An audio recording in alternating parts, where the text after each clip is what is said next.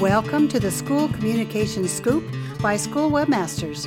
Today's topic is about how to avoid turning off your audience with your EduSpeak, also called jargon monoxide poisoning. I'm Bonnie Leedy, School Webmasters CEO, and joining me today is Katie Brooks. She helps our schools with public relations and marketing, and I've asked her to share her expertise. Hi, Katie, and welcome. Thank you, Bonnie. I'm glad to be here. Hockey has been one of my favorite sports since I turned 11 years old. Unfortunately, as you know, it's not a terribly popular sport here in Arizona. So if I start talking about breakaways, 5-holes, slap shots, and dropping the gloves, people's eyes glaze over, and I can tell they have no idea what I'm talking about. The same thing happens sometimes when I start talking about communications. I get excited and start tossing around words like strategic communications, public relations, target audiences, SWOT analysis, and marketing. Sometimes people will nod their heads because they've heard many of those words before, but it's usually accompanied by a confused look, and I can tell I haven't been clear. Vacant expressions, glazed eyes, confusion, these are all classic side effects of jargon monoxide poisoning. Jargon monoxide is a brilliant term popularized by Kathy Klotz-Guest to explain the effects jargon has on communication. Just like carbon monoxide can poison the air we breathe, jargon monoxide poisons our messages. By definition, jargon is special words or expressions used by a particular profession or group that are difficult for others to understand. Every industry has jargon. I dedicated 6 years to earning a bachelor's and master's degrees in mass communication, and all that mass comm jargon is like a second language to me.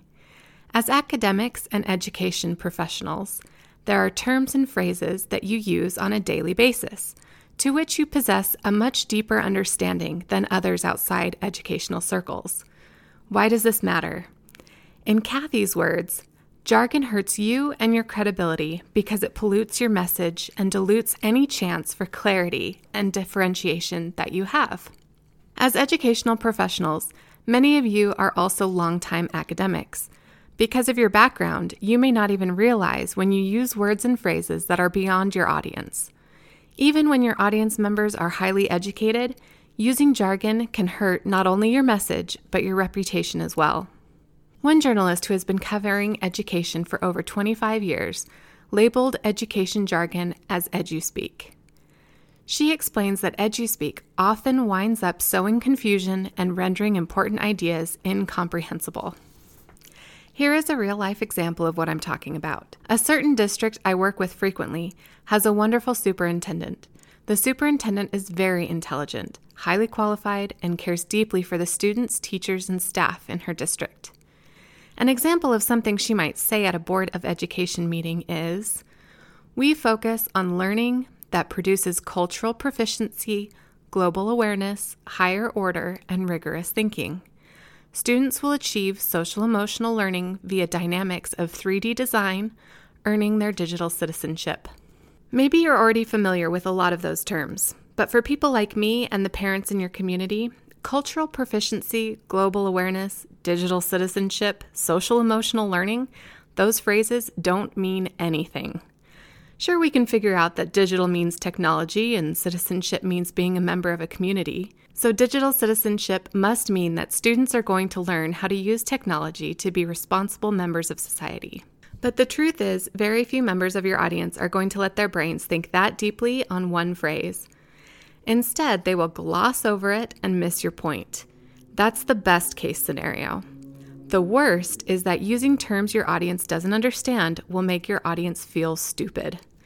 As humans, we don't like to be wrong, and we don't want to feel stupid. When we are made to feel like we don't understand, we disengage, become frustrated, and sometimes even get angry. Back to our real-life example. A letter to the editor in the local paper brought this issue of the superintendent's jargon monoxide effect to our attention. The community member wrote, "These phrases are smoke screen double talk no one can understand. The superintendent's unintelligible words seem to me like a tool to diminish others, namely parents and taxpayers."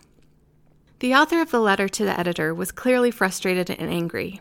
And I'll be honest, when I first read that letter, I was offended on behalf of the superintendent. She would never double talk. Nothing she says is smoke screen. And then I got it. The author said unintelligible words.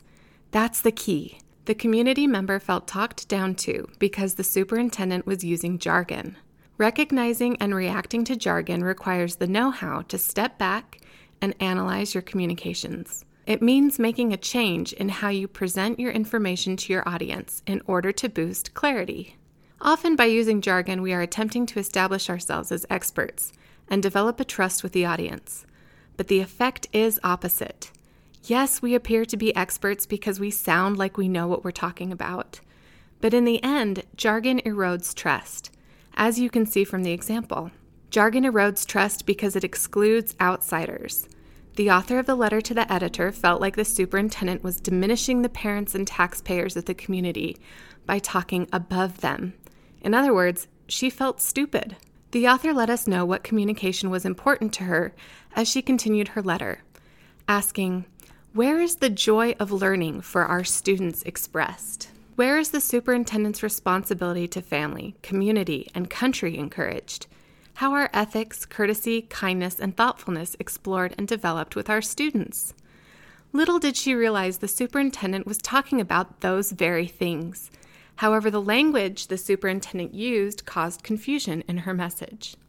When we are experts in something, other people don't know what we're talking about. This is sometimes called the curse of the expert.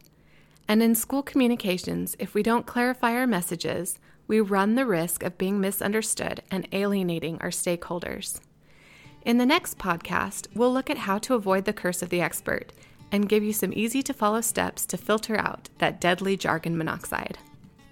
Thank you all for joining us here at School Webmasters. Be sure to join us next time here at the School Communication Scoop for more helpful tips on how to improve your school marketing, parent engagement, customer service, and so much more. Hope you'll join us next time.